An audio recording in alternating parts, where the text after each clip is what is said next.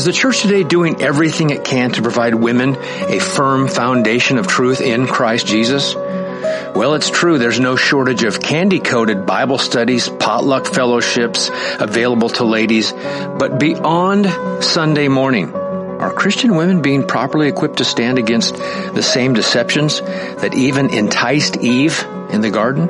In an attempt to address the need for trustworthy biblical resources for women, No Compromise Radio is happy to introduce Equipping Eve, a ladies-only radio show that seeks to equip women with fruits of truth in an age that's ripe with deception.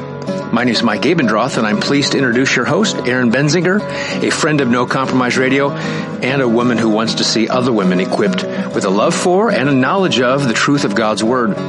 Well, hello, ladies, and welcome to Equipping Eve. I am your host, Erin Benziger, and it's good to be with you again. It is a beautiful fall day as I record this. The sun is shining, the breeze is blowing through the trees, the leaves are still clinging for dear life, but they will be coming down soon. But I love fall. I complain a little about the chill, but I do love fall.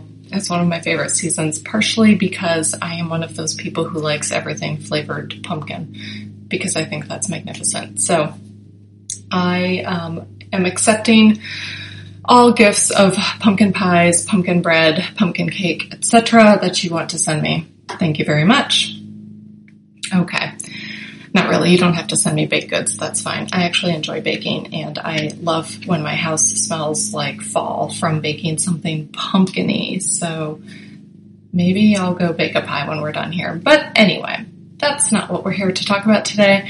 As much as we would love to have one of those women's shows that focuses on knitting, baking, and babies, that is not what we do here at Equipping Eve. What we do here at Equipping Eve is we seek to equip you, ladies,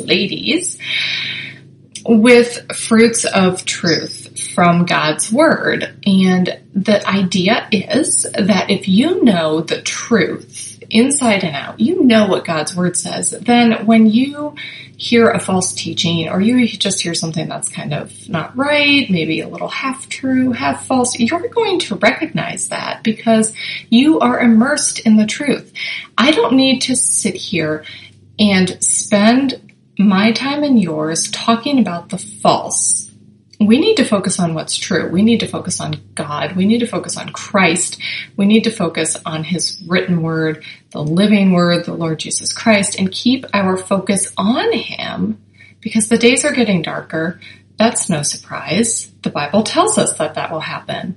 But if we're all focused on the world and we're all worried and concerned about what's going on in the world, we forget that the Word has told us exactly how things are going to go down. The Word has told us that the world would be getting darker and darker and that people would just continue to spiral deeper and deeper into their sin. Always man has been in rebellion to God, always. But we see it celebrated, and we see persecution for those who do not celebrate sin. But we don't lose heart, do we? We shouldn't, ladies. We should not lose heart because God already told us that was coming. And you know why that's a comfort? That is a comfort because God is in control. He must be, because He knew that this was going to happen and told us, warned us. He not only knew that it was going to happen like this, He ordained it. He ordains the end from the beginning. He is sovereign over all. Let us not forget that. It's so easy to lose sight of that. And it's so easy to lose sight of that in the midst of, say, an election season, or even if there isn't an election, just something big happens in the news. It wasn't too long ago that someone hacked into some main server, and Twitter and some other websites all went down for hours. Well, that's kind of a big deal that someone's able to do that. But don't fret. Don't fret. We are told not to worry. We are told to trust in our God, to trust in our Lord, who has promised to protect His children and care for His own. Now, what that protection and provision looks like, we don't know. Perhaps it does mean persecution in this life. But remember, ladies, if you belong to Christ, the next life is so much better. We are promised so many eternal, precious promises. And that is why we look to Christ. That is why that is where our focus is, because that is our future. That is our eternity. He is our future hope. He is the glory that awaits us. So you know what? Let this world bring whatever it wants to bring. We have Christ. And that is so much better. He is so much better. Okay. So now that I am done with that little soapbox, let's look at a little bit of crazy like we do like to do here. At Equipping Eve, we sometimes take some teachings or quotes from some false teachers and just take a look at them really for their ridiculousness. Is that actually a word? I don't know. I should look that up. But anyway, the wonderful thing about what I am going to read you here shortly is that it kind of leads into the topic that I wanted to talk about today. So there you go. And if it doesn't perfectly lead into that topic, we'll make it lead into that topic. No, it actually does. It segues rather nicely. So I was watching Twitter the other day when Twitter was not down, and I saw Christine Caine. Now, she is a pastor with Hillsong Church. She's very involved in ending human trafficking, like human sex trafficking. She has a whole organization arranged for that. She's also, I believe, one of the founders of a women's ministry called Propel or Propelled, something to that effect. She has preached for Stephen Furtick and others. She is very popular author, teacher, etc., quote unquote pastor. She's also very, very good at missing the point of Scripture and teaching you falsely. So she has a lot of skills. So she tweeted something from Instagram, actually, the other day. And so I saved it and was kind of taking a look at it. She must have been getting some criticism, would be my guess, based on what she writes here. Says Christine Caine, quote, "Over the past year, I've been doing some deep personal reflection and making some big decisions about what and who I will and will not allow into my future. I'm so grateful for where I've been, but what I've had the opportunity to do, but I'm no longer going to try and carry what was into what is now. Going to my mom's funeral last week made me even more aware that our life on this earth is but a vapor." And so, I would like to stop. Obviously, it appears as though Christine Caine's mother recently passed away, and so we certainly do sympathize with her, and we are sorry for her loss, and we certainly hope that her mother truly knew the Lord Jesus Christ so that she is with him in eternity, but I do not know what her spiritual status was. So we do send our sympathies out to Christine Caine, because it's never easy to lose a loved one. And so I certainly don't mean to pick on her in this particular case. And you'll see as I read down, there's really one particular thing that I want to focus on here, but just trying to give you some context. So, okay, so she's come to the realization that this life is a vapor. It is too short, she says, to waste. It is too important to waste. It is too much of a gift to waste. Celebrating my 50th and losing my mom within days of each other has been profoundly sobering. I'm not getting younger, and she is no longer on earth.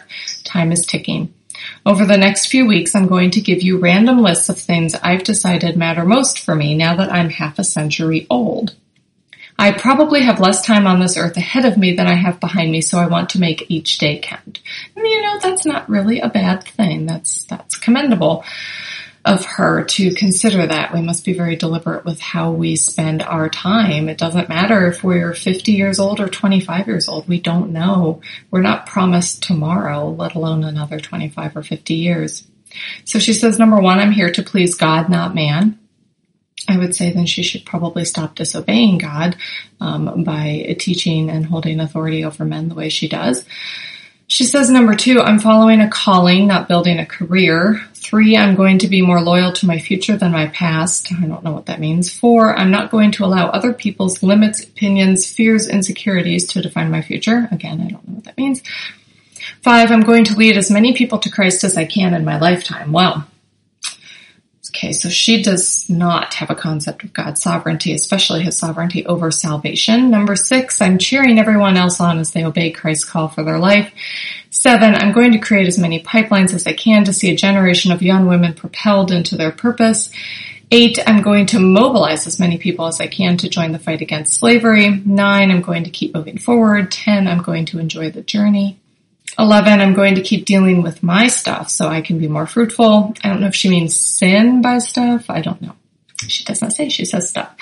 Number 12, I'm not going to worry about being dismissed, overlooked, ridiculed, ignored, misunderstood, rejected. I'm going to be obedient, loving, kind, and generous.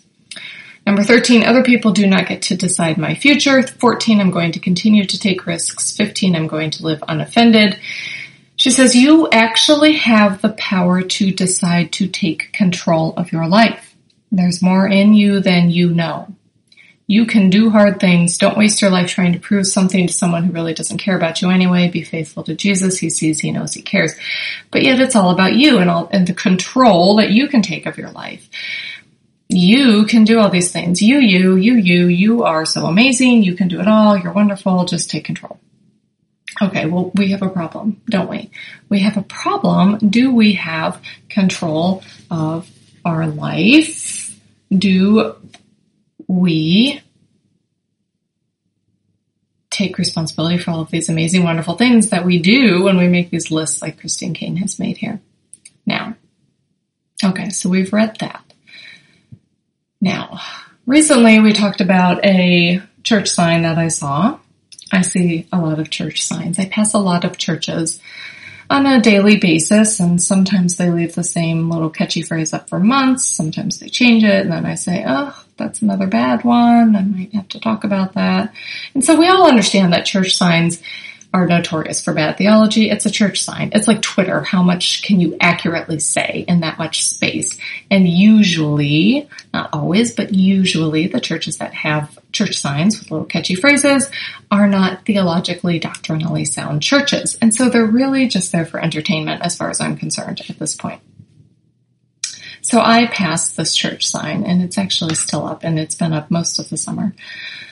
It says, Jesus, you either live for him or live for yourself. There's a lot of implications there. We could go a lot of different directions there, so I have control to decide whether I live for Jesus or live for myself. But what struck me about that church sign, and again, we all understand that church signs are not designed to teach good theology. It's unfortunate, but they just aren't. It struck me how much a non-believer driving past that church sign would say, yeah, true, and I choose to live for me. Why would I live for somebody else? That doesn't even make sense.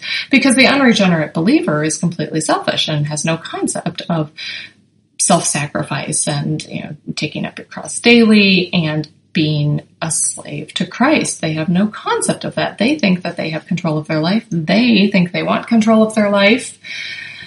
And so, of course, they're going to live for themselves. So that church sign is doing nothing for the unbeliever. The unbeliever is driving by saying, well, yeah, okay, and I'm not living for Jesus. Jesus won't let me do all the cool, fun stuff I want to do. So, okay, I live for myself. Yay. Thanks for catching on, church. So is there any element of truth to this church sign? Now, there is a little bit. I mean, obviously, we can't live for Christ and for ourselves. It did bring to mind for me the verse from Philippians 3. Let's see, ladies, if you'll turn to Philippians 3 with me, we will start in verse 12. Paul writes, not that I have already obtained it or have already become perfect, but I press on so that I may lay hold of that for which also I was laid hold of by Christ Jesus. Brethren, I do not regard myself as having laid hold of it yet, but one thing I do, forgetting what lies behind and reaching forward to what lies ahead, I press on toward the goal for the prize of the upward call of God in Christ Jesus. Let us therefore, as many as are perfect, have this attitude, and if in anything you have a different attitude, God will reveal that also to you. However, let us keep living by that same standard to which we have attained. Brethren, join in following my example and observe those who walk according to the pattern you have in us. For many walk, of whom I often told you, and now tell you even weeping, that they are enemies of the cross of Christ, whose end is destruction, whose God is their appetite, and whose glory is in their shame, who set their minds on earthly things. For our citizenship is in heaven, from which also we eagerly wait for a Savior, the Lord Jesus Christ, who will transform the body of our humble state into conformity with the body of his glory by the exertion of the power that he has, even to subject all things to himself. Go back, ladies, to verses 18 and 19. Paul is describing these unbelievers. They are enemies of the cross of Christ. Their end, their sure and certain end for eternity is destruction. He says their God is their appetite, their glory is in their shame. They set their minds on earthly things. They, in other words, live for themselves. So indeed, we are slaves to ourselves, slaves to our sin before we are saved. Our God is our appetite. Our glory is in our shame. Our God is our appetite, and our lusts and our desires, our sinful lusts and our sinful desires that are just completely tainted by our sin nature, by our fallen, sinful nature. And so, in saying that we, quote unquote, live for ourselves, we're really just slaves to our own sinful nature, right? Are we not? You see, we like to think that we have our own will, that we're making our choices and this and that. And, unbelievers, I'm going to choose to live for me, not live for Jesus. But you are a slave to someone. You're living for someone or something. You have no will of your own in that. You can only choose according to your nature, and your nature is fallen and sinful, and so you are a slave to sin. Turn back with me, ladies, to Romans 6, verses 20. And following, Paul writes, "For when you were slaves of sin, you were free in regard to righteousness. Therefore, what benefit were you then deriving from the things of which you are now ashamed? For the outcome of those things is death. But now, having been freed from sin and enslaved to God, you derive your benefit, resulting in sanctification and the outcome, eternal life. For the wages of sin is death, but the free gift of God is eternal life in Christ Jesus our Lord." So again, our God is our belly, our end is destruction, unless we are saved by Christ. The wages of sin is death, unless we have obtained eternal life through repentance and faith in the Lord Jesus Christ. But this very clearly talks here in Romans 6 about being a slave to sin. And if we are saved, we are freed from that bondage to sin and then become enslaved to God. So we go from having one master to having another. Turn also with me, ladies, now to John 8. John 8, verse 31. John 8, verse 31. Are you there? Okay. "So Jesus was saying to those Jews who had believed him, 'If you continue in my word, then you are truly disciples of mine, and you will know the truth, and the truth will make you free.' They answered him, 'We are Abraham's descendants and have never yet been enslaved to anyone. How is it that you say you will become free?'" Side note, I love this passage because it's hilarious to me. We're Abraham's descendants. We've never yet been enslaved to anyone. Apparently, they completely forgot about those 400 years in Egypt. Moving on. Verse 34, Jesus answered them, "Truly, truly, I say to you, everyone who commits sin is the slave of sin. The slave does not remain in the house forever. The Son does remain forever. So if the Son, capital S, makes you free, you will be free indeed. I know that you are Abraham's descendants, yet you seek to kill me because my word has no place in you. I speak the things which I have seen with my Father. Therefore, you also do the things which you heard from your father." They answered and said to him, "Abraham is our father." Jesus said to them, "If you are Abraham's children, do the deeds of Abraham. But as it is, you are seeking to kill me, a man who has told you the truth, which I heard from God.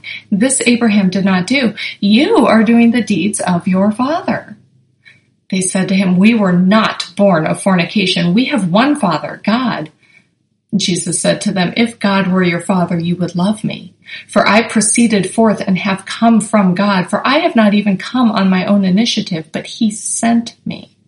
Why do you not understand what I am saying? It is because you cannot hear my word. You are of your father, the devil, and you want to do the desires of your father. He was a murderer from the beginning and does not stand in the truth because there is no truth in him. Whenever he speaks a lie, he speaks from his own nature, for he is a liar and the father of lies. But because I speak the truth, you do not believe me. Which one of you convicts me of sin? If I speak truth, why do you not believe me? He who is of God hears the words of God. For this reason you do not hear them, because you are not of God."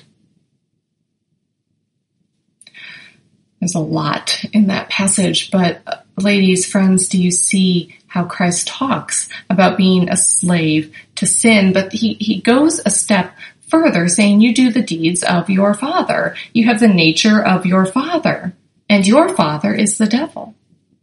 That's why you are a slave to sin, because your father, whose nature you have, is the devil. He was a murderer from the beginning. He does not stand in truth. There's no truth in him. When he speaks a lie, he speaks from his own nature, for he is the liar and the father of lies. And that, says Jesus, is why you don't believe me, because I come from the Father. And you are not of God. You cannot believe me. And so it's not just a matter of living for ourselves and being enslaved to our own sinful nature. It's a matter of being a slave to the master of the devil. Ultimately, we are slaves of Satan, are we not? We share his nature. He is our Father. But the beautiful thing, ladies, about salvation, about Christ, is that when he saves us, we transfer our slaveship from one master to another, from the worst possible master, our sinful nature and Satan and certain destruction, to the master of the Lord Jesus Christ, who is the most perfect, amazing, wonderful master anyone can ever serve. John MacArthur wrote a book a few years back called Slave. I'm sure many of you have read it. It's a wonderful book. And he actually has also preached a sermon called Slaves for Christ. And in that sermon, he describes a little bit about what it means to be a slave. And he talks about two words that we see in Scripture, and that is kurios and doulos. And he says those are two words that describe both sides of a relationship. He says if there's a slave, there is a lord. If there's a lord, there's a master. If there's a master, there's a slave. You don't call yourself a master if you don't have a slave, and you're not a slave if you don't have a master. That's why the New Testament never even bothers to defend the idea, as it were, of whether or not when you come to Christ, he is your Lord. That is patently obvious. When you confess Jesus as Lord, you are at the same time confessing yourself as a slave. There's no other way to view it. Kurios and doulos are the two sides of the relationship. A slave is someone whose life belongs totally to someone else. Absolute ownership, absolute control, absolute subjection, absolute obedience, absolute loyalty, absolute dependence. Slavery, then, was a social relationship between two persons where one had nothing, willed nothing, and received nothing but what the master authorized, desired, and provided. Now, he says, if you don't grasp that idea of slavery, and a lot of us miss it because it's hidden from our English text, he says you're missing the essence of what it is to be a Christian. John MacArthur says, you are a slave of Jesus Christ. You are owned. You have been purchased by his blood. Acts 20, you have been bought, not with silver and gold, but with the precious blood of Jesus Christ. 1 Peter 1, 18 and 19, you've been purchased. Revelation 5, 9, you have no independent rights. Slaves had no rights. Slaves owned nothing. They could not own their own property. In the eyes of the law, they were not citizens. They could not hold public office. They were completely under the discretion and provision and protection and care and abuse, in an earthly sense, of their owner. John MacArthur goes on, and he's reading from Colossians 3, and let me just read that to you quickly. Colossians 3:22 says, slaves, in all things obey those who are your masters on earth, not with external service as those who merely please men, but with sincerity of heart, fearing the Lord. Whatever you do, do your work heartily as for the Lord rather than for men, knowing that from the Lord you will receive the reward of the inheritance. It is the Lord Christ whom you serve, says Colossians 3:24. MacArthur makes a point here in this sermon. He says, what that text actually says is, quote, it is the Lord Christ to whom you are enslaved.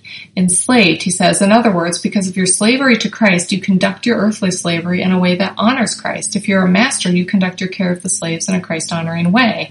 If you're a slave, you conduct your life in a Christ-honoring way. The New Testament doesn't condemn, doesn't condone, but regulates slavery by calling for the highest kind of Christ-honoring conduct, and then condemns abuse on both sides. So that gives us some background on slavery. Now,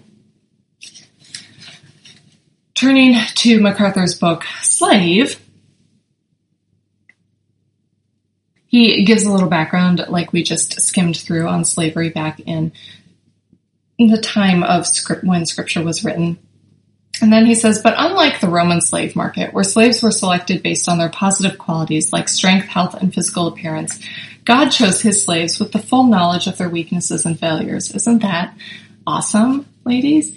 We were not many wise according to the flesh, not many mighty, not many noble, but God has chosen the foolish things of the world to shame the wise, and has chosen the weak things of the world to shame the things which are strong. That's from 1 Corinthians 1. Indeed, says MacArthur, he mercifully elected us to salvation in spite of ourselves, saving us not because of any inherent goodness in us, but according to his own eternal purposes and for the sake of his glory.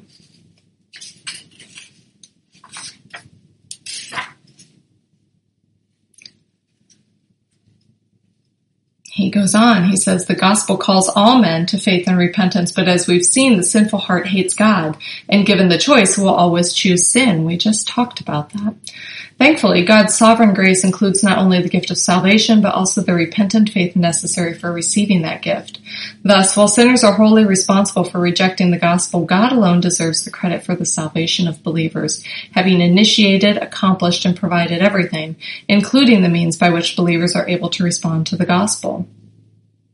As Richard Baxter so vividly expressed, quote, so then, let deserved be written on the floor of hell, but on the door of heaven and life, the free gift. Indeed, indeed. And that is why Christine Caine, if we go back to that is why you can say that you're going to lead as many people to Christ as you can in your lifetime, but it's not about you, and it's not about how many people you can get to pray a prayer.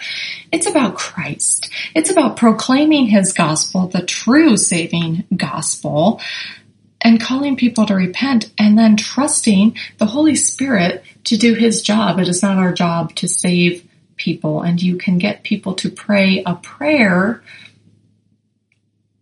but it does not necessarily mean they are saved.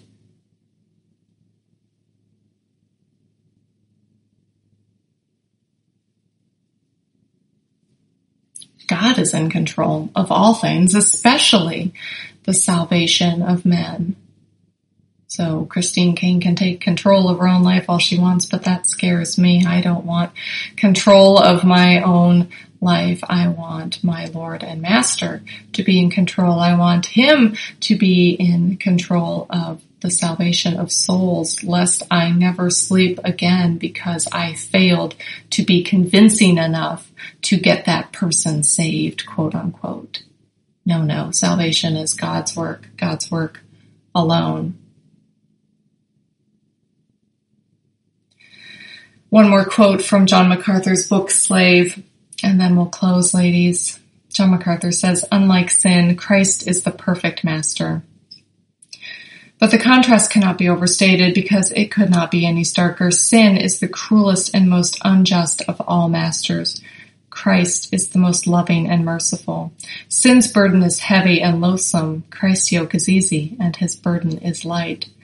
Sin traps its slaves in darkness and death. Christ brings light and life to all those who have been made alive together with him. Sin diverts, deceives, and destroys. Christ is the way, the truth, and the life. Insofar as slavery to sin consists of everything hateful, harmful, dreadful, and despicable, so slavery to Christ entails everything good, glorious, joyous, and right. Isn't that amazing, wonderful, glorious, beautiful, precious, priceless truth? Ladies, if you've been saved, you know it is. And that is why we wouldn't dream of keeping our focus on anything except this perfect master, our Lord Jesus Christ. Okay, ladies, that's it for today. Until the next show, get in your Bibles, get on your knees, and get equipped. Thanks for listening. You've been listening to Equipping Eve, a no-compromise radio production. If you'd like to get a hold of Erin, you can reach her at equippingeve@gmail.com, or you can check out one of her two websites, donotbesurprised.com or equippingeve.org. Thanks for listening.